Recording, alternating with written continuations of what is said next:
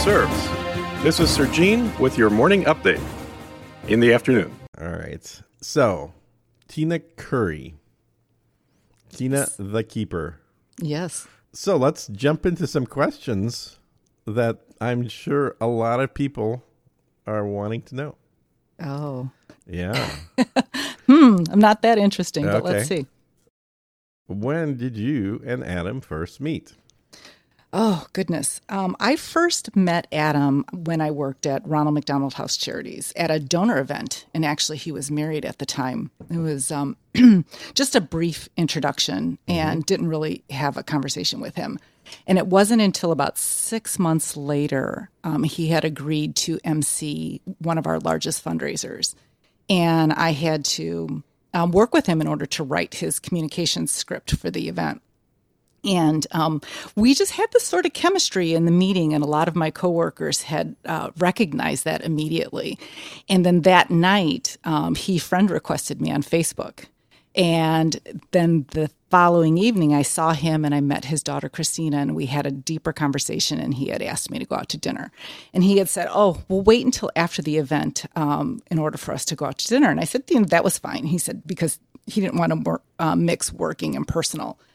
And let's see, we were texting back and forth, but it took him forever to actually initiate the date. And he used to always say that he was, and I say this in air quotes, busy. And we finally went out. It was middle of May, and that was 6 years ago. So we embarked on this friendship and turned into a relationship with no vested outcomes. And we just realized the more that we spent time together, the more fun we had. So that's how it started. Yeah, I definitely remember first seeing you at that event in Dallas. Yeah. And I can't believe it's been 6 years already. Wow, time flies. I know. Isn't that crazy? I know. Yeah, because I think I might have been in Austin more than 10 years now. I keep saying to people, I think it's around 10, but it might actually be longer at this point. I was only in Austin for a year when I met him. So I've only been here for 7 years. But I knew who he was. I fully knew who he was because when my boss at the Ronald McDonald House Charities told me he was coming to tour the house, and she said, oh, he used to be on MTV. And I said, well, who is it? And she said, Adam Curry. And I knew immediately because when I was in my teens, I worked for a cable news outfit. And I remember MTV, and I remember seeing him on television, so I knew exactly who he was. Okay, so you do remember the big hair. Oh, for sure. Yes. I think I had the same hairstyle in the 80s, too, that he did. Well, there are a few questions that people have asked in No Agenda Social as well. Oh. Like, here's one about Ronald McDonald House.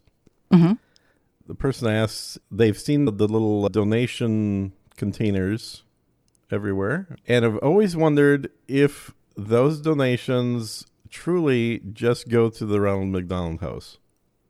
Yes, they do. And it adds up to quite a bit. So each Ronald McDonald House Charities is its own separate 501c3. So we have a geographic area. And so within that geographic area, there are the McDonald's. Most of them are owner operated. And they collect all those donations, and it is funneled back to the house.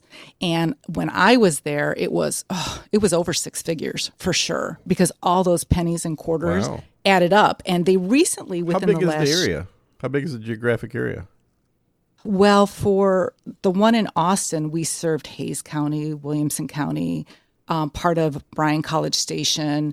It's hard to say like miles, but it was pretty expansive because there was a Ronald McDonald House in San Antonio. There's one in Houston. There's one in Temple. So we just served the surrounding areas and the hospitals in that surrounding area. So it differs based on the house. But as I was saying, those coins, they really, really make a difference, and it adds up over six figures for sure. And recently, they did the roundup. So it took forever for the McDonald's organization to get that software into the restaurant so people could just round up their total price for their food. And I'm sure that has been amazing for them because it's so easy to do that. So yeah, all that money definitely goes back to the house for sure. Okay. And then another question is, does Ronald McDonald just provide a free hotel for parents, or did they do anything else? Well, what they do, they do a lot of different things. But the most important thing is they provide the free lodging and the free meals and all the things that the families need in order for them to be comfortable while their child is in a hospital. So let's say, for instance, all of a sudden your child gets sick and they get airlifted to a hospital 45 miles away. The house, typically located near the hospital, is there to support the family while the child is in the hospital. And they give them everything from a room with a computer, so if they have to work remotely, they can. They have laundry facilities, so they don't have to go back and forth to their house to clean their clothes. They have snacks. They have volunteers who come in and make breakfast, lunch, and dinner for them, so that alleviates the expense for food. Because think about it, if you have a child in the hospital, you're not only incurring those medical expenses, but you're incurring your living expenses as well. Right. So they provide all those services so that the families don't have to think about that, and they can focus solely on their children. And all this happens because of people who make donations. They are completely funded by people who open their hearts and want to support these families who have sick children. It's an amazing, amazing organization. And in addition to that, they also have what are called Ronald McDonald Family Rooms. So these are rooms that are located in the hospital, and it's usually near the NICU, so the neonatal intensive care unit, and they're exactly what it sounds like, a family room.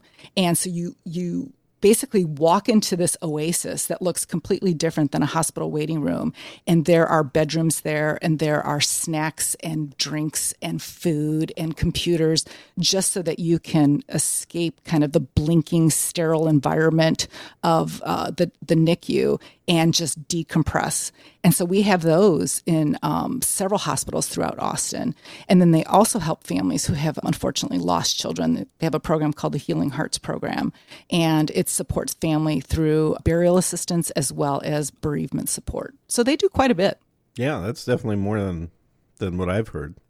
It's a pretty amazing organization. When I first found the opportunity there, I had no idea what they did. All I saw was that you could donate at McDonald's. I had absolutely no idea. And they serve millions of families across the world. They're everywhere.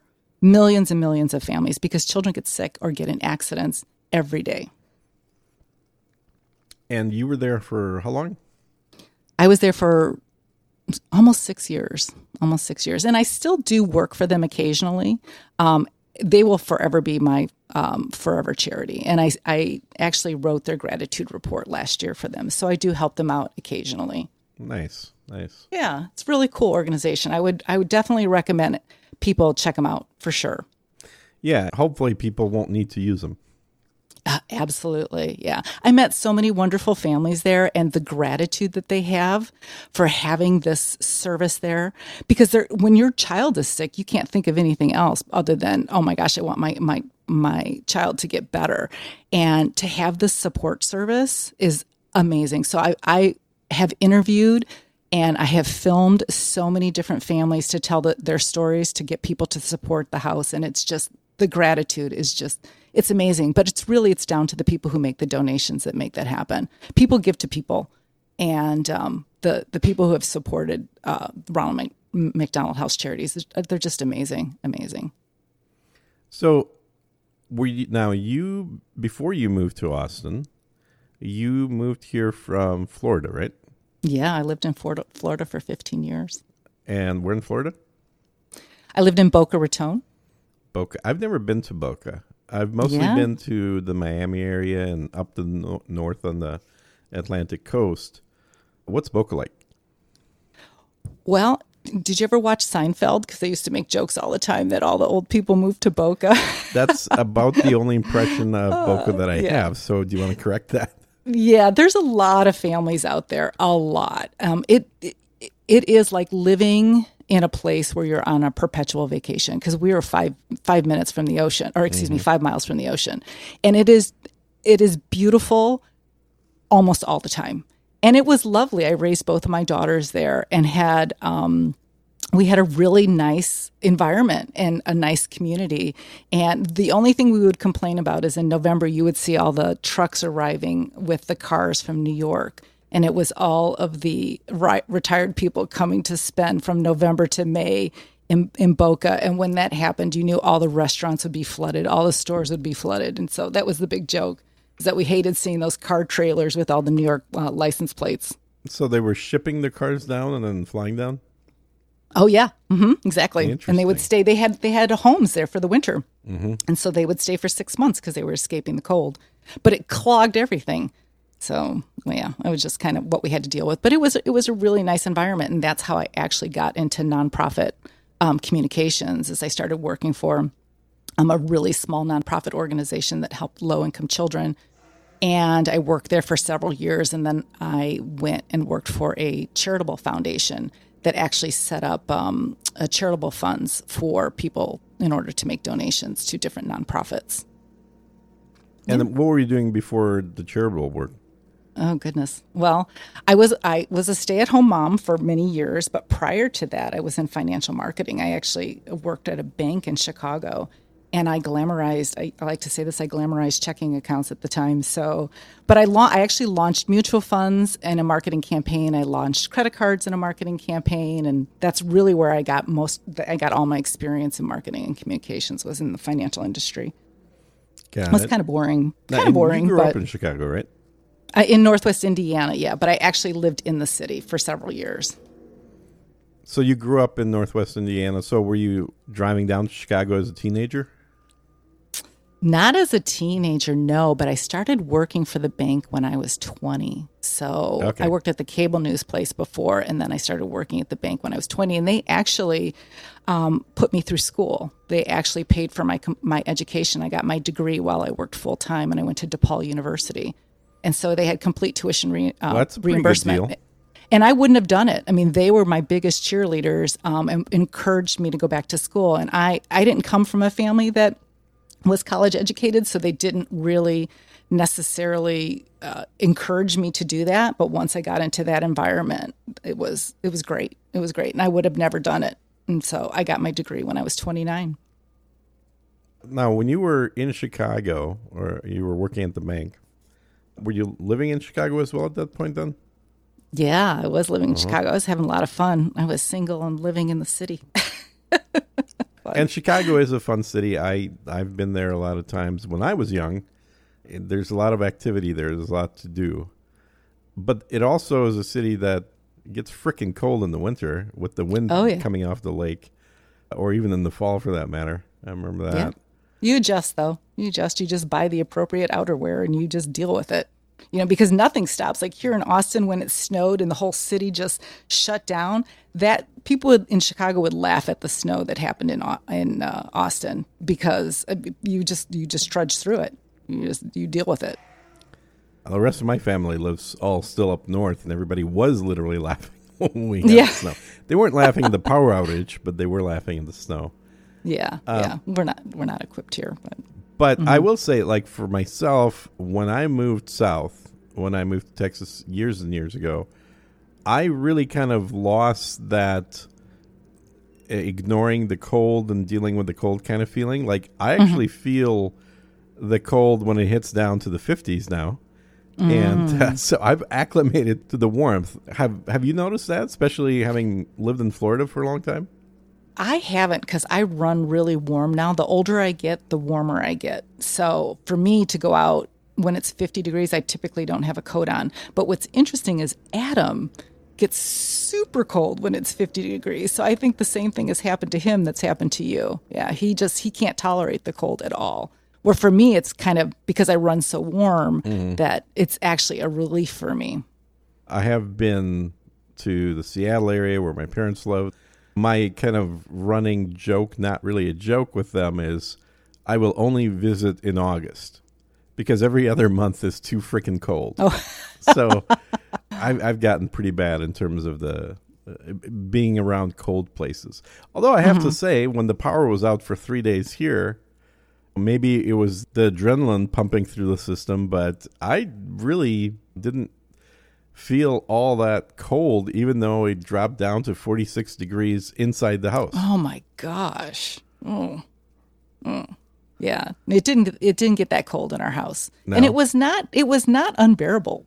to me, for me at all. Well, you But I guys know, were like burning a fireplace the whole time too. Yeah, we had our gas fireplace going, so we were comfortable. It wasn't bad. The bedroom was cold because it has 2 outer walls, but the main portion of the house was we were fine. We were cooking by candlelight, and we had our gas stove, and we fared well. We didn't have any problems with our water, so we didn't lose water. We didn't break no pipes burst or anything like that. So we got lucky because a lot of our neighbors had huge issues. Yeah, I remember that some of your neighbors had their heaters break.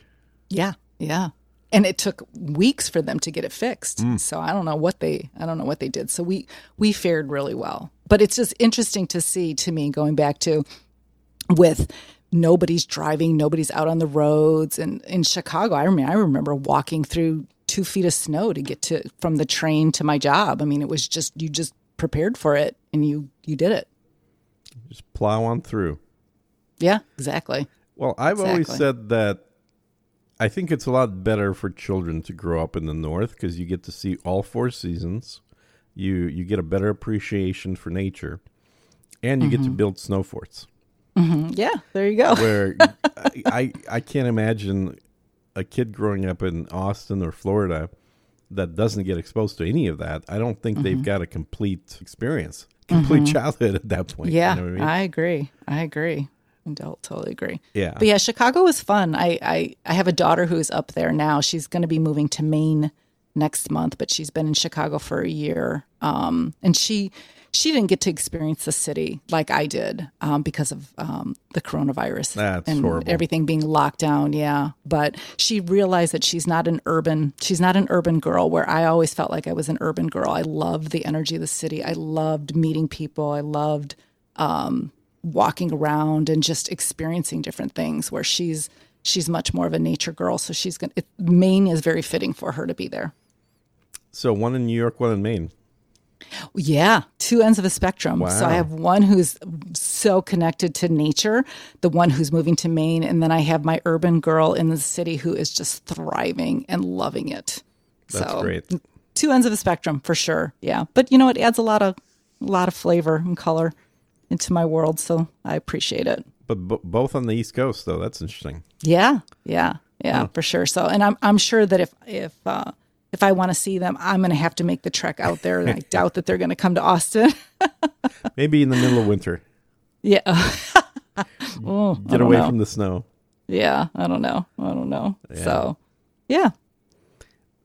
Having grown up in Indiana and near Chicago, have you noticed, the way that I have, just how much nicer Midwesterners are? Oh, for sure.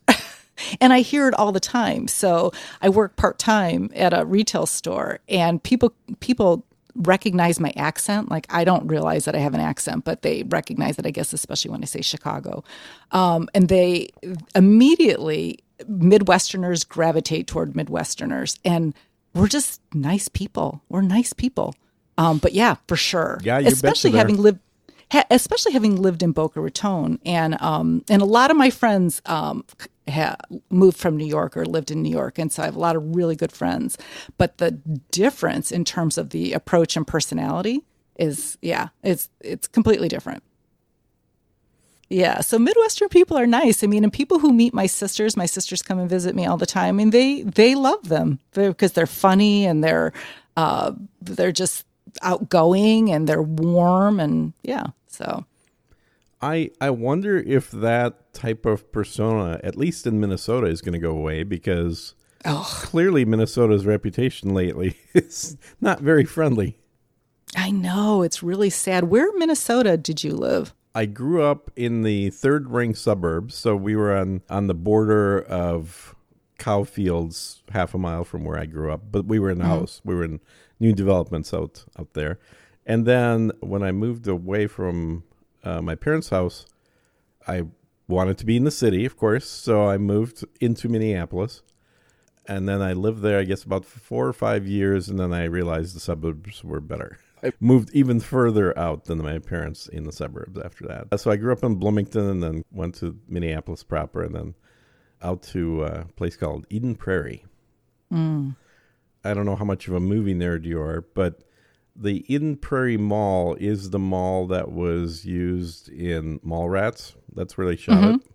So if you've seen that movie, you've seen the mall that I basically spent most of my, teenage years in. They changed the store names, obviously, but that was really funny seeing that mall in the movie because, oh my God, this is totally that place.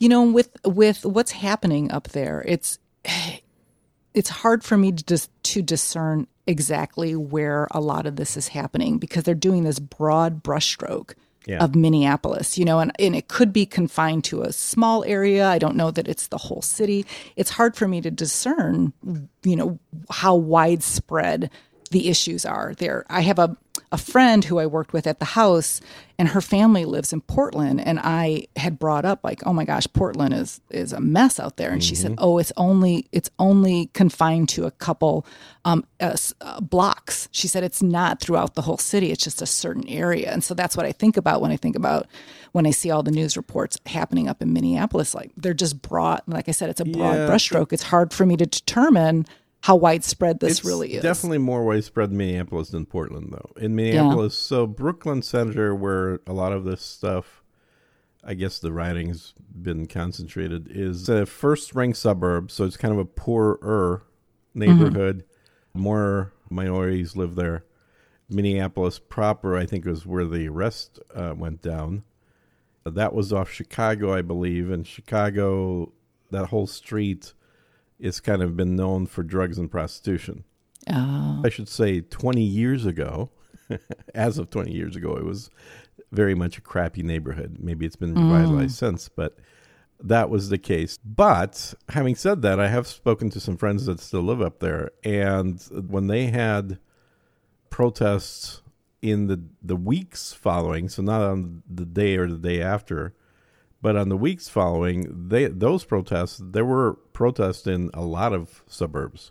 Really? Like there were local people organizing to just walk around their neighborhoods, their suburbs, and then yell at anybody who's white, basically. Oh, wow. I know, in fact, my ex-wife called me up and she said, hey, you know how I said that I didn't want to take any guns when we got divorced? Yeah, so I need to buy a gun. What should I get? I'm all for that, for sure. I'm all for that. So I'm like, hey, I got a deal. I'll sell you your old gun. So I did. And she actually bought her old gun, which I thought was hilarious. Yeah. I mean, a lot of people are doing that now. Yeah. A lot. Yes. Yeah. No, and not only did she buy it, but she went and got her concealed carry almost immediately right after. Good so I'm for like, her. You could have done all this when we were still married. Yeah. Well, at least she has you as a resource to get that done. Yeah. So well, we got to appreciate that. We parted reasonably amicably, so it's certainly not the first time that she's reached out to me, but that was pretty funny when she was like, that's her first concern is, oh, you want to get a gun? And because guns are so hard to get right now. Yeah, as is ammunition too, right? Yes, ammo is extremely hard to get, and the prices have just been jacked up like crazy. Yeah. Well, we when everything started, we went and got gun training because I really needed formalized gun training. So, and I'd like to do it again. I just don't want to be. I don't want to be caught in a situation where my adrenaline is so spiked that I get so nervous that I'm not able to follow through. So, but I definitely have a gun in my car. So I just don't want to be. I don't want to shoot myself, basically. Right. Well, just remember, anytime you pull a gun out, you got to yell, taser, taser, taser. Yes, exactly. Because that'll scare the shit out of everybody. No kidding. Well, it's going to be interesting to see what's going to happen when this verdict comes down. I mean, I feel for the people out there in Minneapolis. Obviously something's going to occur, and I just hope that people stay safe. So my take on Minneapolis, having lived there, but then moved away, is that Minneapolis, in a lot of ways, well, all of Minnesota, but in predominantly the Twin City area, is very similar to Norway or Sweden in that these are people that, when I was there, it was like 99% white. It was extremely Norwegian, Swedish, Scandinavian, not a whole lot of other ethnicities. But anyway, so these people were always very wanting to be helpful, and they care about any kind of anybody that's downtrodden. They were outly very welcoming to all kinds of communities. And I remember when I lived there, there was a big wave of the Hmong population moved to Minnesota. The Hmongs were, I guess, from the part of Vietnam that was supporting the U.S. against the communists. And so there was a huge community that all moved to Minnesota. It was a big enough community that they weren't simply referred to as Vietnamese, but they were referred to as Hmong, which is not a country. It was just a region. I've never heard of that. Yeah, I've never heard of Hmong. Exactly. And then in the 90s, I guess, after the U.S. got into Somalia, there were Somalis that were helping the U.S. on whatever side. I don't even know what the hell side the U.S. was on, but whatever side the U.S. was on, there were locals that were on that side. When the U.S. left, they started they're not technically immigrants, they're, what's the other word for it? Refugees. They were taking refugees from Somalia. And I think what happens is the state basically like grants money for aid for a certain population of refugees coming in, something like that. Because all of a sudden, Minnesota became like ground zero for a whole bunch of Somalis moving in. Well, that's how Ilhan Omar got elected. Exactly Yeah. right. Yeah. Well, that's how she I didn't ended up realize in the that. U.S. Yeah. So her family, and I'm guessing she was born there in Somalia, but maybe not. Maybe she was born in the U.S. But it seems like, given her age, I would assume she was born in Somalia and she was a kid when she came over as a refugee to Minnesota. But there's a huge influx. So that's how she got elected, because what she stands for, I don't necessarily agree with a lot of things that she has said or done. So well, and this is the thing that most whites, certainly most Americans in general, completely don't understand about the majority of the rest of the world, is that in other cultures, what's important isn't your politics, it's your ethnicity. Oh, yeah. And so you might have people that are more conservative Somalis. You might have people that are more liberal Somalis. And both groups will vote for a Somali over anybody else who's not a Somali, regardless of their politics. Because of their ethnicity. Because of their ethnicity. I believe it. Yeah. And again, it's not a color of skin. Somalis don't like American blacks. Unless they can take advantage of them.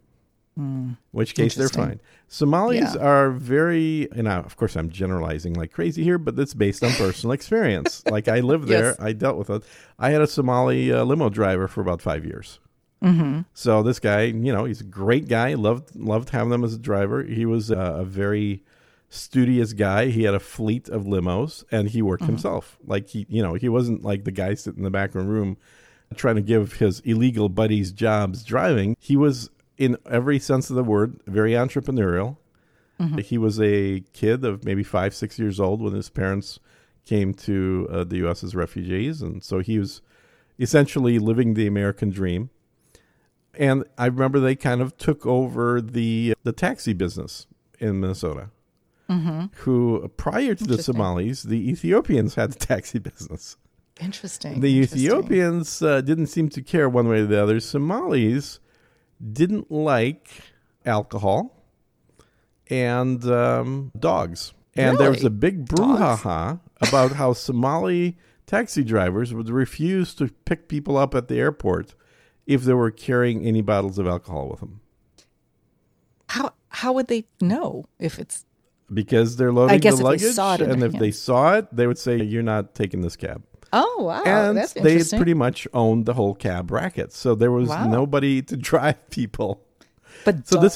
This is they didn't like dogs? This is most Muslim cultures don't like dogs.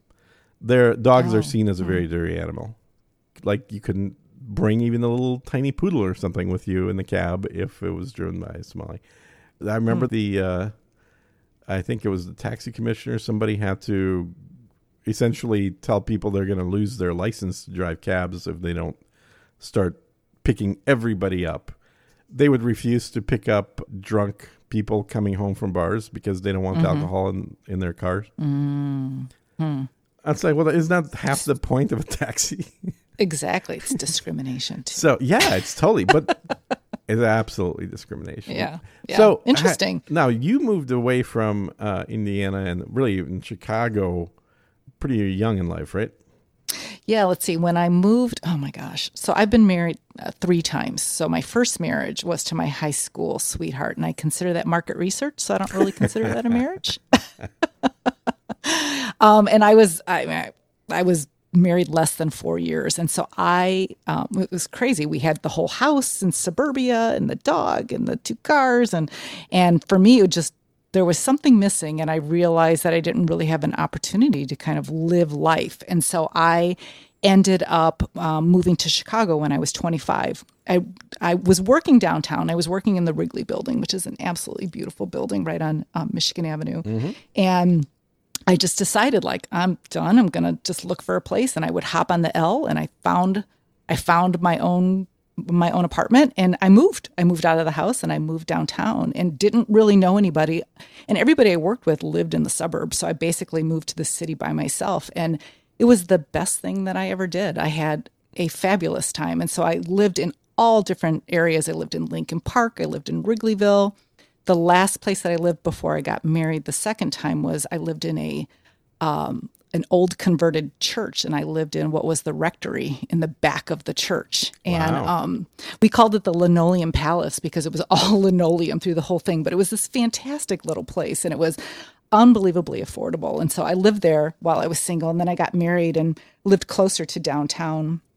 And we lived there, for another 6 years, and then eventually moved to the suburbs, but only lived in the suburbs for a couple years before we moved to Florida. But I had a lot of fun in Chicago, and I'm proud to say that in 1991, I was one of Chicago's top 60 bachelorettes in the city. Wow. So, how about that? That's a pretty good honor, yeah. Exactly. That was pretty fun. That was really fun. But I was in marketing and advertising, and so I worked with a lot of different newspapers and magazines, and it was one of the magazines that I worked with. And the rep that I worked with, he was the one that recommended me to be included in this list. So, that going back to 1991, I'm really dating myself. It was interesting because there were no cell phones. At least I didn't have one at that point. And I don't even think there was email, but I started receiving letters in the mail from people who saw my profile in this publication. So talk about old school. That was a lot. Yeah. That was a lot of fun. Nice. So whenever I went to Chicago, I always like to stay at the same place. And I think it's gone through a number of names over the years. But it used to be called the Executive Plaza on Wacker Drive, right across from the Tribune.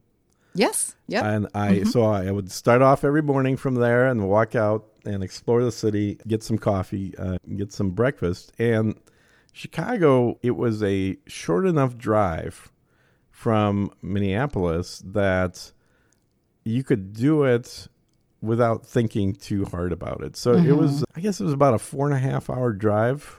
That's not bad. Yeah. And then one time I did it in 3 hours, and I got stopped in Wisconsin by a cop got a ticket for driving over 100 miles an hour. Oh, my gosh. And lost my Wisconsin driving privileges for 5 years. Oh, my God. Yeah. So that was the end of my driving trips to Chicago. After that, I just flew. But prior to that, I used to drive there because, look, if you're driving in the middle of the night, there's hardly any cars. Wisconsin is just a big blur. I like how you rationalize it. It's totally normal. The car is happy doing over 100. What the hell? Why not? Oh, it reminds me of my daughter, my second daughter. When we first moved to Texas, I lived in Waco for less than 3 months. But while I was there, she got caught speeding. She was 16 and she was doing 91 on 35. Yeah. And so they had slapped her with a reckless driving ticket, and we about hung her out to dry when that happened. But so it reminds me of that. Yeah. But, well, that yeah, was. No, I mean. I think that's exactly what my ticket was. It was reckless driving. And then it was literally in the middle of Wisconsin, some little podunk city. Halfway between Chicago and Minneapolis. So obviously I didn't drive out for the court visit, which was mandatory court. And by not showing up to court, I effectively admitted to my guilt or whatever. And that's what ended up getting rid of my Wisconsin driving privileges. You realize you probably made that cop's day by snagging you. Oh, I'm sure I did. But I still made it to Chicago in 3 hours. Well, there you go. So about 5 miles after that ticket, I was back doing about 110. Oh, gosh. So Remind me not to drive with you. Yeah, well, yeah. I drive like an old man these days. I used to have a lot more fun driving. Well, I've gotten a few tickets over the years. I've never gotten a ticket. I have never gotten a ticket. Nope. Oh, nope. my God. Oh, I was pulled over once. I had an RX-7 in the 80s, and I was driving home from the train station, and it was either a 4 or 5 speed. I don't know. It was manual, and I had a skirt on, and so when you're driving a manual transmission, the skirt kind of rides up a little bit, and so as the cop was coming to the car, I was kind of shimmering my skirt down, and I think that's why I didn't get the ticket. But hey, whatever works. Yeah, I think that works a lot. But I've never gotten a ticket. I should knock on something so that doesn't happen. When I moved to Austin from Dallas, I got a ticket right on Riverside for going 45 into 35. And I was like, oh, come on. I was like maybe barely faster than the car next to me, but the cop pulled me over.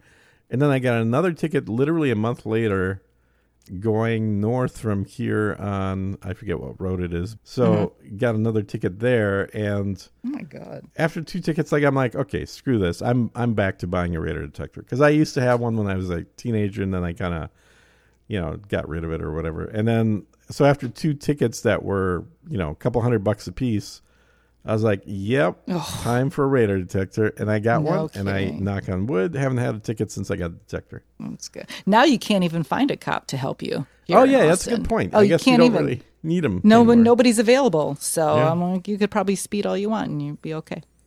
Can't find anybody. So That's a good point. I've seen a lot more Yeah. fire trucks than cop cars lately. Oh, yeah. You can't find them. Not at all. I've seen so many because I'm really big on Twitter because I'm really pushing this Prop B to get the camping ordinance rescinded. But so I'm on Twitter and I'm connected to the Austin community, and I've seen several times how there's been something where an officer is needed and it says officer unavailable. Wow. Several times I've seen that, which is kind of scary. So that's hence the reason why so many people are going out and buying their own guns. Oh, yeah. Yeah, no, it's for definitely sure. happening. And literally the most basic reason for having a government in the first place is defense. Defense from the outside and defense from the inside. Yep. That's where it starts, and everything else is just a slap on top of that. I think both you and I are big fans of Tim Pool, and on yesterday's show, he was talking about, and I think pissing some people off by saying that if this verdict comes down as guilty in Minneapolis, then Minneapolis cops need to quit because it is going to be unsafe to be a cop in Minneapolis. And What about all the civilians? What happens then? well, the civilians got to elect the politicians that have no balls, and so they get what they elected, which is no police protection. That is So that's Tim's point, and I gotta say, I mean, he was saying it very, very emotionally and very strongly. I'm not quite there to the level that he is, but I have to kind of agree with him.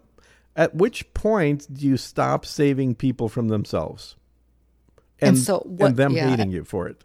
I'm kind of, I don't know. I guess if you're fully armed and you can protect your family, but there are many people that aren't, and many people who will be victims. And so is that his point? Is that they need to see all of the victimization in order to kind of knock the senses back into them? I don't know. I mean, to me, that's a scary prospect, but I also understand what he's saying as well.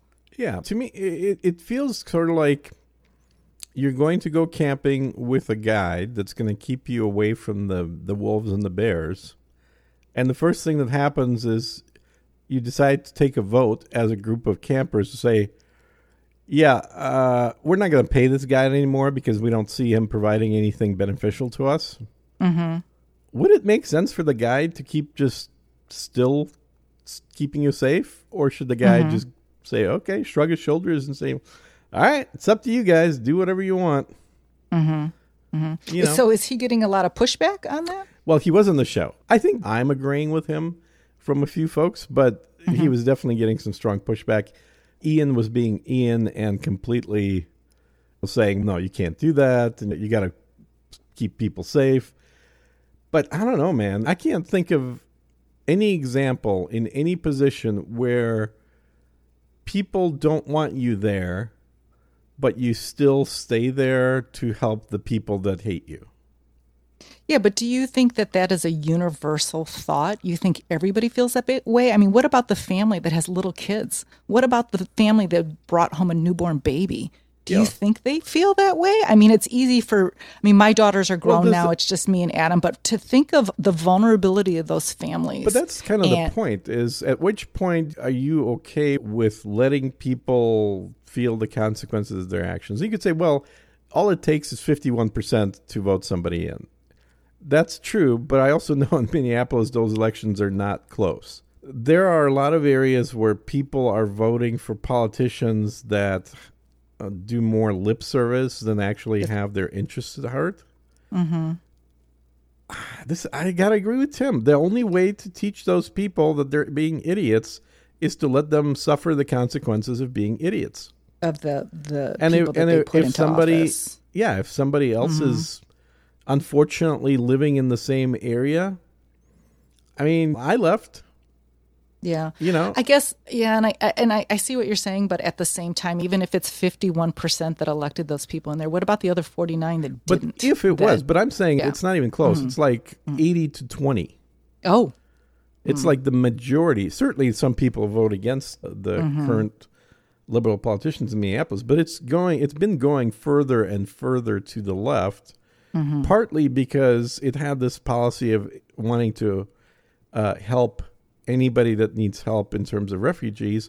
And when the refugees get there, they vote for their own. They don't really vote for a particular type of politics. Right. So I kind of feel like with a lot of these cities, with Portland, with Seattle, with Minneapolis. Do you think that's happening? Do you think a lot of the police are walking away in those cities? Some have been. There's definitely been much higher rates of early retirement than there has been, but there hasn't been a mass exodus at this point. And let me ask you this. Yeah. What do you think about product companies who are virtue signaling to defund the police? What do you think about that? Oh, that's a great topic. Yeah. So I'm in a process of updating the list of companies to not do business with that Adam's maintaining. Because I was asking him questions about the list, and he says, great, now you can update it. I was like, okay, I guess I got volunteered. I saw on Instagram yesterday, Seventh Generation, that cleaning product. It's I guess a natural cleaning product, and they had posted on Instagram that they'd support to defund the police. And the comments that they got, which were mostly negative, that people were just, I'm not buying your product anymore. And the hashtag go woke, go broke. Yep. I mean, they got major backlash. And I really hope, I think there's collective power in people saying, fuck that, I'm not doing that. I'm not buying your product, and really affect them where it hurts them the most. And I really hope that people collectively do that. Absolutely. I think that has to happen. I think for far too long, the left has been using this strategy, and nobody on the center or right has bothered. I think the last time I remember somebody on the right trying to go after a business was Al Gore's wife during the 80s. Oh. for the music business. But exactly. And that was literally the last time that there was somebody pushing from the right to actually focus on targeting businesses. The left's been doing this for the last 25 years, where they don't like something, they go after a company, they threaten them, and then the company puts out a press release acknowledging, or even worse, supporting some weird, wacky far left position. So, yeah, I think there's two things. The first answer is companies need to get out of politics, first of all. Exactly. They have no business being in politics because, in my opinion, as soon as a company starts putting out political statements, they need to have their entire income treated as a PAC, as a political action committee, because they're acting on behalf of a certain political party at that point. And we need to start reviewing them in that manner. Now, obviously, that hasn't been happening. There's very little chance of that happening, but that's my personal take, is that as soon as a company expresses a political opinion, I don't care which side, you're acting like a PAC, not like a business. So any kind of exemptions that you have that a PAC wouldn't have need to go away. But also, I think it's very dangerous because you're guaranteed to be polarizing half your customers. Well, that's like what Michael Jordan said. He said, what did he say? Republicans buy my shoes too. So, and I think that a lot of these organizations that make these virtual signaling statements, a lot more Republicans buy his shoes than Democrats. Yeah, his shoes are very expensive. But isn't it with corporate America? Isn't it a very incestuous environment where they donate to the politician and then they have their lobbyists and then they, hold the politician to account to pass whatever legislation that is deemed in their favor? Isn't it very cyclical and incestuous that way? I think here's the difference. Historically, companies have donated fairly equally to Republican and Democrat politicians, but to local politicians. So essentially, companies have tried to get something from the government by supporting whoever is elected. So whether it's a Republican who's elected or a Democrat elected, they donate money to their local winner in order to gain some particular favors from that person, whether it means tax breaks or whether it means a contract for rocket parts for NASA or whatever it is. That was the model for many, many years. Because the influence you're trying to buy isn't the influence to change people's minds. It's the influence to get some government contract. Exactly. And that's very different. Now, I'm not saying that that's great either. Like, ideally, that wouldn't happen at all. But that's very different from Delta Airlines going out on record and talking about elected politicians who passed a law that you have to have a majority to pass, are doing evil and horrible things. So they effectively have broken this covenant between politicians and companies, where the companies give money to local politicians. The local politicians try to give them something. What's the net result? Literally one day later, Atlanta politicians now are looking at putting a bill out that strips Delta of tax breaks. Oh, boy. You guys just had to stick your foot in your mouth, didn't you? So sad. Well, it's just like with the Major League Baseball, too, moving the All-Star game. I mean, it's like cutting your nose off to spite your face. And you saw what happened with that, right? Yeah, exactly. Yeah. And they hurt the people the most who they want to protect, which is just so Major League Baseball decided to move that game from a city that is 80% black to a city that is 20% black by saying that we support black people. Well, That's you what just I'm saying. fired a whole bunch of black people by doing that. But you took income away from people that need it, that you are supposedly supposed to support. It makes absolutely no sense. But you saw what the end result's going to be, right? No, what? So there's a bill now to strip Major League Baseball of antitrust protection. Which they've had for 100 years. So what does that mean? This is typical bullshit the government had no business doing in the first place, which is creating special exceptions for their friends. So if MLB gets stripped of the antitrust protection, then not only does it mean that there could be other baseball leagues that pop up to challenge them, but and it looks like there's 28 co-sponsors to that bill. What? So it's gonna be presented to the House? So it's I think it's starting in the Senate, actually. Oh, starting in the Senate. Interesting. Yeah. But it's clearly a result of Major League Baseball getting all political and woke. Yeah, along with a lot of other a lot of other entities. I was saying to Adam this morning with this whole thing that's happening in Austin with the camping ordinance and Prop B and how it's the ability or the mechanism to change it. It's kind of a grassroots kind of groundswell.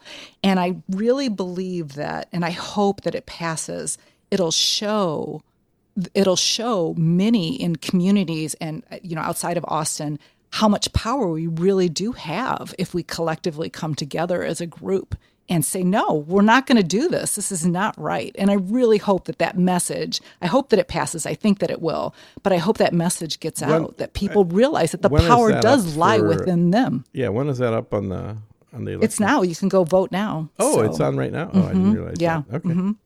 Vote yes on Prop B. Well, I wonder how many people realize that vote is happening right now. Oh, I'm all over Twitter on it, big time, all over. Yeah, for sure. I mean, it's just devastating. But anyway, my point is that with regard to like seventh generation or Major League Baseball or Delta or even down to this camping ordinance, the power ultimately rests with us, the people who have to endure this each and every day. And I would hope that people understand that and realize that they do have a choice to change things. Oh, yeah. Propositions are one way to do it. The other one, of course, is to make sure that you actually vote for somebody that you want in office, that you don't just not go vote at all because you're not sure who to vote for. It's pretty easy to get up to speed, and I guarantee you that one of the two people on the ballot is closer to your political views than everybody else. And then the other thing I just want to remind people is it's not just voting. If you have the interest and the time to do it, get involved in the political system itself. Volunteer or even get a job, because there are paying jobs that they put out job ads for every election cycle, to be an election judge. You can be an observer. Observers are voluntary. Judges are usually paid positions. Get involved in whatever political party you're interested in. If you get involved in the Libertarian Party, it's just a waste of time, but you're welcome to do it. I can say that because I was pretty involved in the Libertarian Party in my 20s. And it was a nice waste of time.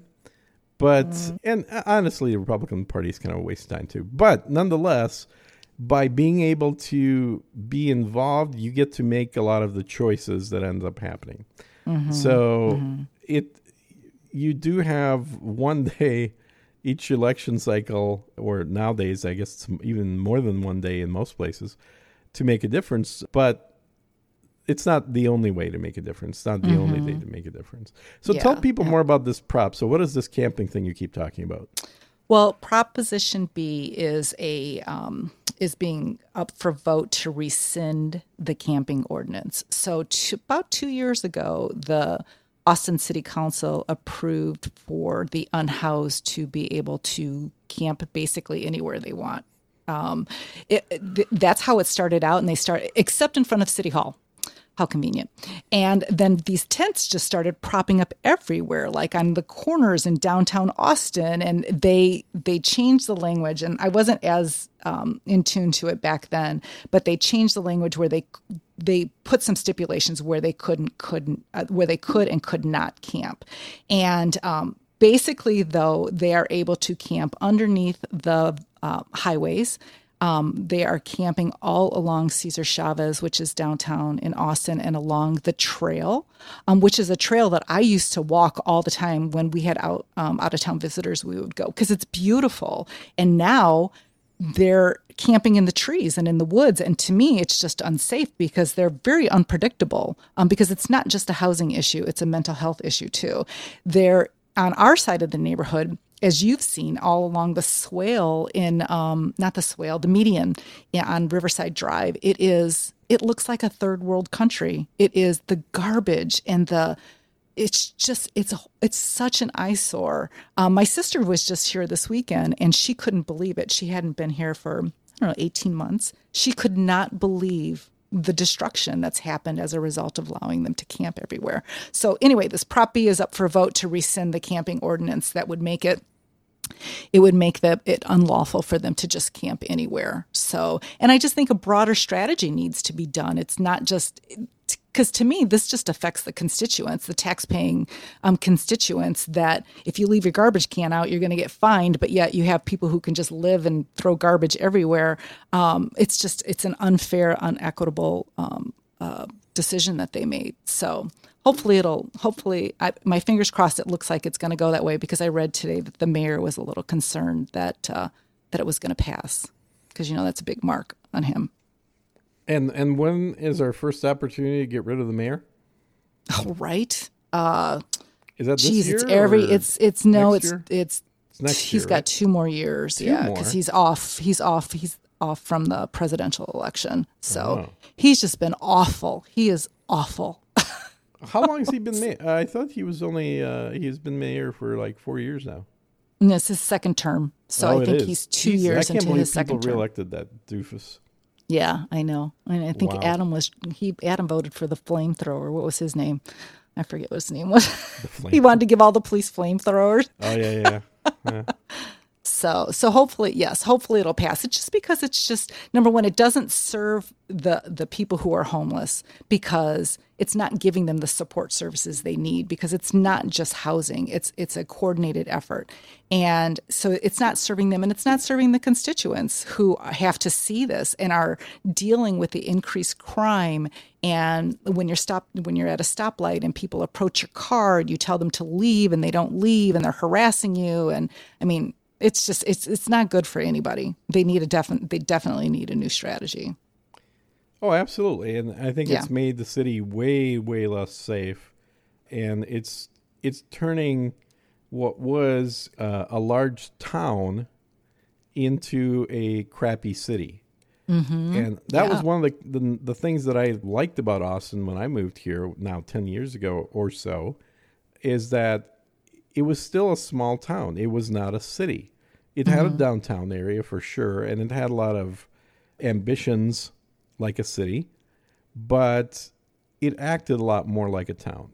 Aside from the thing that I'm sure people are getting tired of me talking about, how parking used to be $2 on the street and you could find parking, to now it's $10 minimum anywhere for 15 minutes. And I know, isn't most that crazy? places, yeah, and good luck finding it. Most places, the only option is valet, and valet is going to run you $20. We were just downtown on Sunday. We went to dinner and I had to park in a parking lot, and my options were 1 hour for $7 or 3 hours for $20. Yep. That was my only two options. Yeah, it's crazy. It's And now crazy. it's still not quite Chicago level prices. I remember in the 90s going to Chicago, and I was a little surprised by $20 parking for 3 hours. Mm-hmm. But that's right in the middle of the city, a couple blocks from the water. So you expect it there. Yeah. But in Austin, no. I think know. Austin's gotten ridiculous. And it's gotten more expensive and dirtier and more unsafe all at the same time. And didn't they defund the police budget? Didn't they reduce it by $100 million? They did. They reduced the police budget and then decided to spend that money on something related to giving homeless people more services. Yeah. So Let's hope it passes. yeah, I mean, that I also think, now I have no proof of this, but I suspect, because where the hell do these people come from, that a lot of the homeless population currently in Austin moved here as a result of the policy. Yeah, I don't know about Because that. other Texas cities don't have policies like this. Because Dallas doesn't have this kind of problem, do they? No. Certainly didn't. When I was there last time I visited, it was very clean. There's no tents anywhere. Fort Worth was always known for having cops that just beat up homeless people. Oh, Like that was a known thing, that they will pick up anybody that looks like they're just wandering around and then drive them outside the city limits. And back in the day, they'd rough you up as well so you don't come back. yeah. There's right now, somebody asked me the other day, the homeless people coming here from California? And I kind of laughed at it, and I thought, well, I don't know. Maybe they are. I mean, everybody else is coming here from California. Maybe they're bringing some homeless people along with them in their luggage. Exactly. Sure feels that way. So I would just like to see a better strategy of helping them. Obviously, a lot of them have mental issues and substance abuse problems, and I don't see anything being addressed with that in that regard. I see that they're trying to buy all these old hotels and trying to convert them, which I think is just a disaster in the making. And they're thinking, and I'm referring to the city council, that housing is going to solve the issue. And After learning more about Mobile Loaves and Fishes, which Adam interviewed Alan Graham, who is the CEO, they're the ones that have the Community First Village. It takes the whole community. It takes them the ability to belong to a community and to rehabilitate them, not just give them housing. And so the city has just wasted so much money, and it's been devastating for the community. I just think we need to maybe, instead of throwing money away the way we have been, just build a new mental asylum. Yeah. And that's the big thing. There are no mental health services. There are none. I know. Yeah. Yeah. Because there's certainly been plenty of things that have been made fun of mental asylums, and movies like One Flew Over the Cuckoo's Nest. Talk about that, and then what was that Angelina Jolie movie, Girl Interrupted? Oh, yeah. That also showed the negative side of somebody in the mental asylum. But for the most part, if you compare life on the street with drugs to life in a mental asylum, I think most of these people actually would be better off living in a mental asylum. Yeah, it would be a more structured environment. To me, too, it would be so safer. Sad these guys are fighting each other. They're getting bad drugs and overdosing. You're basically taking people that are, for the most part, incapable of providing for themselves, and you're saying, here, just go camp and live outdoors on your own with no support. Right. That is absolutely the wrong approach. That might seem to be maybe a libertarian type approach, to where you're just letting people fend for themselves, but they're not living just by themselves. They're fending for themselves in the middle of a society that is trying to get work done and go grocery shopping and raise children. I would be interested in knowing, what is the common denominator that resulted in the homelessness? What is it? Is it lack of family, a two-parent family? What is it? Are there any studies out there that address that? What is the common link? The only one that I saw was about a 2-hour documentary on Seattle, and their answer to that question was drugs.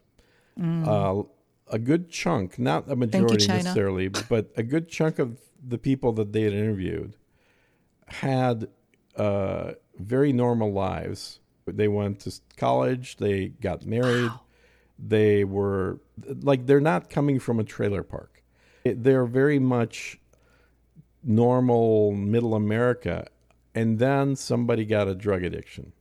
Wow. Whether it was through prescription drugs, whether that was through street drugs, whatever way, that drug addiction refocuses your mind to crave the drug above everything else. And that's when the family falls apart, the job disappears, the supposed structure goes away.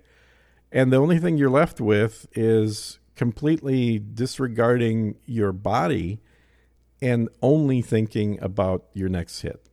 Oh, wow. Thank you, Big Pharma. We've had drugs for a lot longer than we've had pharma. Drugs have been with humans. Some say that the reason that humans split off from the great apes millions of years ago was because we were the apes that were eating rotten apples, which had alcohol. We were the apes that were munching on mushrooms. That we're essentially we're the drug abusing apes as a whole species. Now, I don't know if I quite buy into that, but it is interesting. It's an interesting idea, because we certainly have managed to utilize poisons like alcohol, like tobacco, like virtually every drug that's in existence. These are all substances that are poisonous. And by poisonous, I mean that they change the normal function of our body to something that is abnormal. Now, you could say, well, alcohol makes me feel good. Yes, getting poisoned sometimes does make you feel good. Maybe a little bit of cyanide will also make you feel good. Yeah, exactly, right? In the right dose, you never know. How much cocaine totally makes you feel good, but how much cocaine does it take before your heart stops? Right. Not much. Exactly. It's in milligrams. It's not in ounces. So we as a species tend to be abusers of ourselves way more so than any other animals on the planet. Mm-hmm. But also historically, the people that went too far in that direction, they took a Darwin Award. They died off. They didn't reproduce. Mm-hmm. They didn't teach their children to keep doing the same thing. This is how we get onto one of my controversially favorite topics, which is eugenics, which is if you look at what humanity has been doing ever since the rise of modern medicine, we have essentially been preventing people from Darwining themselves. We have been creating a gene pool that ignores problems that people have, mental problems in this case is what I'm talking about, and then allows these people to not only just keep on living and having an impact on society, i.e. voting, but also having children that have similar genetic illnesses afterwards. Our solution has been to just medicate everybody's kids. Now, I'm not saying all these kids should be dead, but what I am saying is the fact that 45% of all children in America today are on some sort of a mood-altering drug, prescribed, not like buying drugs off the street. These are their parents and doctors putting half of America's children on drugs to help them cope with life. And that is the end result of modern medicine not allowing the natural evolutionary process of people that are born with particular mental differences that make it difficult for them to live in a society.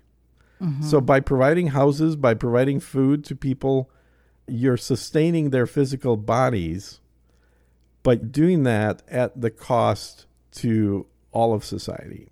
I think eugenics means that you want to maintain and enhance the ability of humanity to last a long time.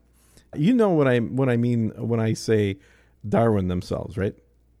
I believe so, yeah. There's a Darwin Award that is given out every year for people that die in the most crazy and amusing ways that they themselves caused. So basically, people doing stupid shit. And so that's called the Darwin Award. And that's what I'm referring to, is that we've been creating a society that effectively takes people that want to jump off a building, and instead of letting them jump off a building and then kill themselves and not hinder society with other stupid things they might do in the future, instead of doing that, we're just sticking a whole bunch of mattresses underneath them whenever they try to jump off a building. And we catch them. And then the next time, maybe they'll take their girlfriend up there to jump with them. The next time, they might decide to do something even crazier and wilder. And we keep trying to keep people alive in spite of themselves. And that's, I think, a major problem in the long run, because who we are today as humans genetically is the result of winners of those genetic races over the last several million years. And in the last 100 years, we've now kept all the losers as well. You think that, those mattresses, that represents big pharma, don't you think? Yeah, absolutely. Big pharma, medicines. Well, we're not a healthcare. We don't have a healthcare nation. We have a sick care nation. So just keep everybody sick. Keep them alive, but keep them sick. The goal is simply to prevent death. That's the only goal for pharma. It is not to make any kind of intelligent decisions about life and death. It is simply to prevent death. And how that person feels and how they make other people feel, completely irrelevant. Yeah. I agree with you. Yep. When I say eugenics, that's what I'm referring to. And if you want to watch a movie, maybe you've already seen it, that takes this exact idea that I'm describing to its natural end result conclusion. And that film is Idiocracy. I've seen it. Yes, yeah. I've seen it. I think they go forward maybe 300 years in the future, something like that.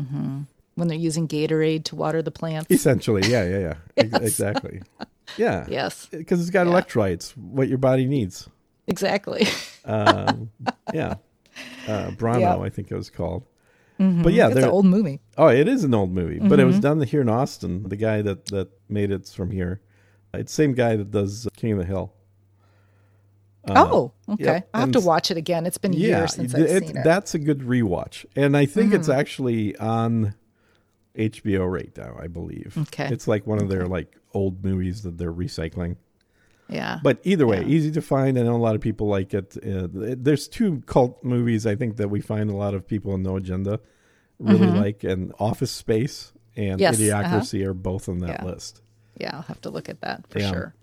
For sure. But that's the natural conclusion. If you keep allowing people to act stupid and not hurt themselves by acting stupid, not to die by acting stupid, you're just diluting the rest of the population. And eventually what you end up with, like Idiocracy shows, Yes. is the entire population being stupid. And I think that's kind of where we're going. Yeah. But but we're talking about stuff that I'm talking about. So we talked about Prop 2, right? That's what B. it is? Prop B. Prop B. B. Okay. I remember it wasn't the first one. So Yeah. Prop B. So I need to go and vote Yes. against it We're or gonna for do it? that. For it. Yeah, Adam and I are going today, so you should go. Same place you voted normally. You know, the library that's Yeah. close. Did we go? We went to that library that's close to us. Yeah, same place. You can go there. Yep. Yeah. There's other. I think There's it's the same other. one I went to. Yeah, there's other props on there that I have to read through, but I'm only voting yes for two of them, Prop A and Prop B. Prop A has something to do with the firefighters, and if they get into negotiations to have some type of mediator or something. I don't know, something similar to that, but everything else I'm voting against. Let's get rid of That's just me. firefighters too while we're at it. No police, those. no firefighters. Yeah, Screw 'em no, we all. need those. We need those. So, yeah, so we're doing that today. But I wanted to share with you a new venture that I've started with a new friend. So, as I mentioned earlier, I work part-time in retail, and which I absolutely love because it's just a fun thing to do, to get out of the house and talk to people. And I met a woman there who recently moved from Brooklyn. She and her husband got out of New York because they saw what was happening with New York. And she had come into the store, and we struck up a conversation, and she told me about a new idea that she was launching and asked me if I would want to learn more about it. And so, of course, I jumped on it, and this kind of helps me continue to exercise my communication skills. So I like it. And so we're launching this digital platform, hopefully this summer. It's called the Counter Edit. And what we're going to be doing is we're going to be featuring women who are who their norms and their behaviors kind of differ from the mainstream and the cultural norms. So because if you look at and I'm sure you're not privy to this, but a lot of publications for women tend to be extremely progressive. Not that this is going to be extremely conservative. It's going to be probably more center, but we're trying to feature voices that are not necessarily always so extremely progressive. So I'm starting this venture with her, and hopefully it's going to launch this summer. So we're going to feature women from all different walks of life, and we just want to hear about their life, but mainly we want to go back to what the whole branding is of the Counter Edit and talk about, like I said, what those behaviors are that differ from the mainstream cultural norm. So it's like I said, it's an exciting thing for me to exercise my communication muscle and do what I do.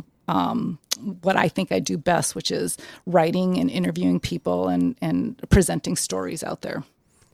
That's a lot of work. Mm-hmm. So you're going to jump into this, huh? Yeah, we've already started. Mm-hmm. Yeah, we already have. We're working on building the website, and we've got the list of individuals that we're going to target. We've already got our communications together. We've got our questions together. And so we have I suggested that the person, my friend, be the first interview because she's the visionary behind this project. And I think that people need to understand why, it was in her heart to launch it. And and then we got a whole list, and we're going to move forward from there. We're going to see what's going to happen. So I'm pretty excited about it. Wow, that's exciting. Absolutely. Yeah. But as you're talking, I'm just mentally envisioning all the things that are required to kick off a publication, even if it's not a printed publication. Yeah. And that's it's going to be a lot of work. Yeah, I've got time. I've got time. I'm ready to do it. Like I said, it'll be a lot of fun. Job. Yeah, maybe. And I had said to her, we had spoken yesterday, and it needs to get its legs underneath it, and then we need to talk about how we're going to monetize it. So we can do it inexpensively, just through the website and through social media platforms. But yeah, that's going to be the next piece once it kind of gets its legs underneath it. I think there's a lot of women, especially younger women, that are post-college age that are extremely lost right now. Because when they look around, what they keep seeing is essentially Marxist ideology that negates sex as any kind of a relevant difference between men and women, and encourages them to be activists and to be very vocal about what they're doing. The only counterpoint to that are the ultra-conservative, far-right religious messaging. Like there's literally a hole in the middle right now that says to women, you don't have to be religious to be a mother and a wife. Like that's not a prerequisite to doing those things. Neither do you have to give up being a mother and a wife. And I think that's a very timely topic. So hopefully you guys can fill that void that exists. But I've noticed this myself just from, college students. They're always going to be crazy. That's where that's the post-teenage years where you stretch the limits of where your interests and capabilities lie. So you don't expect too much self-control from them. But generally, as people start moving through their 20s towards their 30s, early 30s, that's when you really pick a direction for the rest of your life that you're going to continue expending energy into. And one of those directions, historically for women, has absolutely been family. And yes, I may not be reading women's magazines. I do read Condé Nast publications because a lot of them have cooking and food stuff in there.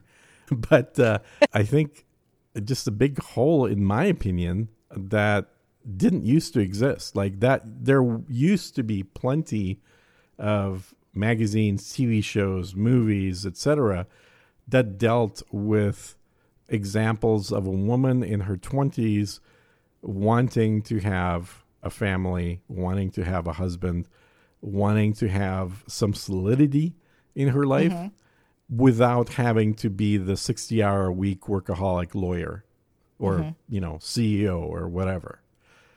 And I think right now, good luck finding that. All the messaging is on either one side extreme or the other extreme. Yeah, hence the counter edit. That's why we're creating this, because we realized there was she realized, it's really her vision. She brought me into it, that there was a huge void. It just wasn't there. And so, yeah, I'm pretty So what's stoked her about background? She works for she's a communications professional, and she works for a consulting firm, but she has been on the same account. She works for Sloan Kettering. She does a lot of work for them right now. And in all marketing communications. So, and she's very well connected because she knows a lot of people who in New York and throughout the United States. And her husband he is a CEO with a major company. I don't want to mention whom. And he's connected as well. So we have a nice variety of women's voices that we're going to feature that doesn't necessarily tilt in one direction or the other. Extremely, I should say. So yeah, so that's my newest venture that hopefully will be launching. And I've done a lot of this in my job at the House and other nonprofits. And to me, it's easy. And what I'm most excited about is seeing it being built from the ground up. Yep. Because I've never done that. I've never done that myself. I've always walked into an organization that was already established. So it's nice to participate in building the house. Oh, yeah, definitely. And yeah. I'm sure you've gotten some osmotic version of that watching Adam with Podcasting 2.0. Absolutely. Yeah. From the periphery, for sure. Yep. So, and I see how jazzed he is about it and how passionate he is. And I feel that way about this project too. So it'll be a good experience. Yeah, absolutely. Well, definitely let me know when there's something that's publicly visible, when you guys are either releasing your first issue or whatever it is. Yeah, it'd be great for us to tap your brain too, because I know that a lot of this is, you have a lot of expertise in the marketing. In women, yes, I do. In women. So it'd be nice to kind of, we should get together and just kind of tap your brain once it starts to launch. Yeah, I'll meet Because I'm up sure for a you'll have glass of perspectives. wine. Sure. Yeah, I'm sure you'll have perspectives that we didn't think of. Yeah, well, maybe I will. And I'm always, I'm happy to be involved in whatever, obviously. Yeah. As you've entered Adam's life, you and I have started to know each other as well on a number of occasions. And Yeah. by the way, happy 420. It is thank you. 420 today. I'm sure Adam is outside celebrating right now. I'm not sure he really waited until this day to celebrate. I might celebrate today. As you all know, I'm not one of the weed variety of folk. Well, for two reasons. One, it takes an insanely strong amount of THC to have any kind of impact whatsoever on me. Crazy. And the other one is, I like the effect that it produces has not really been useful to me. I told you when my sister was here, I took 20 milligrams of that edible. Yeah. Oh my God. I was so high. It was unbelievable. I've never been that high before. And it was just from 20 minutes. Yes. Well, I don't typically partake. But oh my goodness. I don't ever remember being like that. And I was like, why would anybody want to feel this way? It was just a little too much for me. Well, too much. I told you guys, I don't think I've told the listeners. So I did an experiment a while ago when I was in Seattle, visiting my parents. I figured, okay, I need to figure out exactly, do I have any sensitivity to THC whatsoever or not? Because my previous times in Amsterdam when I've tried it, there have been zero results, like nothing. And so I just bought a whole bunch of edibles and I started ramping up every 12 hours the dose until I got to about 100, was it micrograms, milligrams? Probably micrograms, whatever it is. It's the 100. Micrograms? Yeah, it's the 100. And at 100, I actually started feeling what I expect other people feel at much lesser doses. Oh my gosh. I would be comatose. Yeah. No, I'm sure. And so at 100, I was like, okay, well, now I'm kind of starting to feel it. So I think I watched a movie or something and then it was on the internet. I definitely decided I wasn't going to drive when I had that amount in me. But it wasn't overwhelming. Like for me to really get, I think, to a woozy level, I'd probably need at least 150. When I've tried it a second time, just that amount specifically, I think I did 100 again. And it was like from a single 100 microgram or milligram, whatever the hell it is, lozenge thing. And then I played some video games and I was way worse. And I was like, this sucks. What's the point of, why do people do this? Like your reaction time becomes slower. Why would you want this? I mean, not that I would do this, of course, but like cocaine at least has a desirable result. Mm-hmm. It makes you sharper. It makes you twitchy as well, but it definitely like heightens your awareness. Whereas THC just seems to put me into a similar state as alcohol, but with a much higher requirement.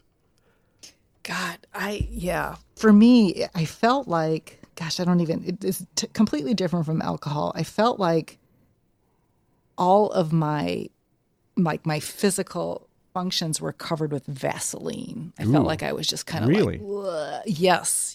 Wait, like when was this? This was the day that I was over? Was it? Or was it the day before? I don't remember. But I thought that they were only 5. I don't know if they're micrograms or milligrams, but I thought they were only 5. And so I took one and I'm like, I've taken 10 before. And I said to my sister, give me another one. And she gave me another one. And then I was wasted. And I didn't realize until the next day it was 20. They were each 20 or they were each 5? No, they were each 10. I thought they were each 5. Oh, they were each 10? Oh. Yes. Because I ate one of those and I didn't even notice it. I was just like, this is candy. I must be a lightweight. I'm just a lightweight, I guess. Well, but, my gosh. I think it all depends. Yeah, I mean, there's different things that affect people differently. Like, I think I've told you this before too. Novocaine doesn't work on me. Oh, it doesn't? No, which I have to always tell the dentist beforehand. Oh. Because otherwise they're going to assume that they're going to numb my jaw with Novocaine. So you don't get any Novocaine when you have dental work? Well, no, they have stronger substances than Novocaine. Okay. It's just Novocaine is, it's old and cheap and easy, and it works for most people. Whereas for me, I shouldn't say it doesn't work at all. There's a slight numbness, but very slight. Wow. Yeah. What? Interesting. Huh. Yeah. No, I'll take 2 dirty martinis over 10 micrograms of an edible any day. Yeah, no, I'm done. yeah, there you go. Yeah. No, exactly. I've always been a fan of what I've heard other people describing as opium. So I've always thought, when I'm retired and I'm living in the Orient somewhere or something like that, I wouldn't mind starting up an opium habit. How do you ingest opium? I just remember it like in high school. I remember it being like a tar that you smoked. Is that still the form? Mm-hmm. Yeah. Okay. High school? What the hell? Yeah. Wait a minute. That's a little young. My sisters were potheads, and my high school boyfriend was a huge. I did every kind of drug you could possibly imagine in high school. He was huge into. Yeah. Oh yeah. My daughter once asked me. She said, "Mom, what drugs did you do when you were younger?" I said, "Why don't we start with what drugs I didn't do when I was younger? Because that'll narrow it down." Oh yeah, we tried everything. So I guess I don't need to do anything anymore. Yeah. Well, did you try PCP? No, I did not do that, but I've done acid I would be and surprised mushrooms. if you were still coherent if you did PCP. This was in the 80s too. So, but I mean, we used to do. I don't think PCP's been around since the 80s. I think that's the only time people were doing that shit. Yeah, that's what I'm saying. So, it was definitely speed, and it was Quaaludes and Coke and acid and mushrooms and definitely weed.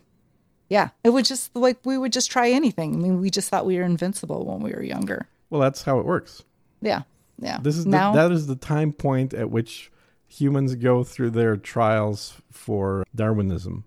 Yeah, the ones that survive, they get to pass on their genes. The perfect way to segue that to close that circle. Exactly. Yeah. Well, this has been fun. I enjoy chatting with you always, and this time around with a microphone in front of our faces. But I think that I'm sure people will be very interested to hear more about you, since you haven't been particularly public about stuff. No. And now you're admitting to all kinds of drug use. Look at that. Oh my gosh, I'll tell you. Yeah. I feel like I have a very enriched history. How about that? Hey, whatever you did, it got you to where you are. That's the important part. There you go. No regrets. Absolutely. That's so thank you, Gene. I really enjoyed it as well. Good.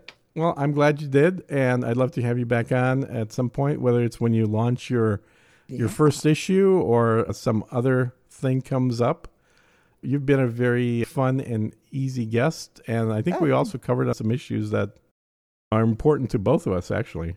Yeah, like the homeless population here in Austin. Yeah, definitely. So, perfect.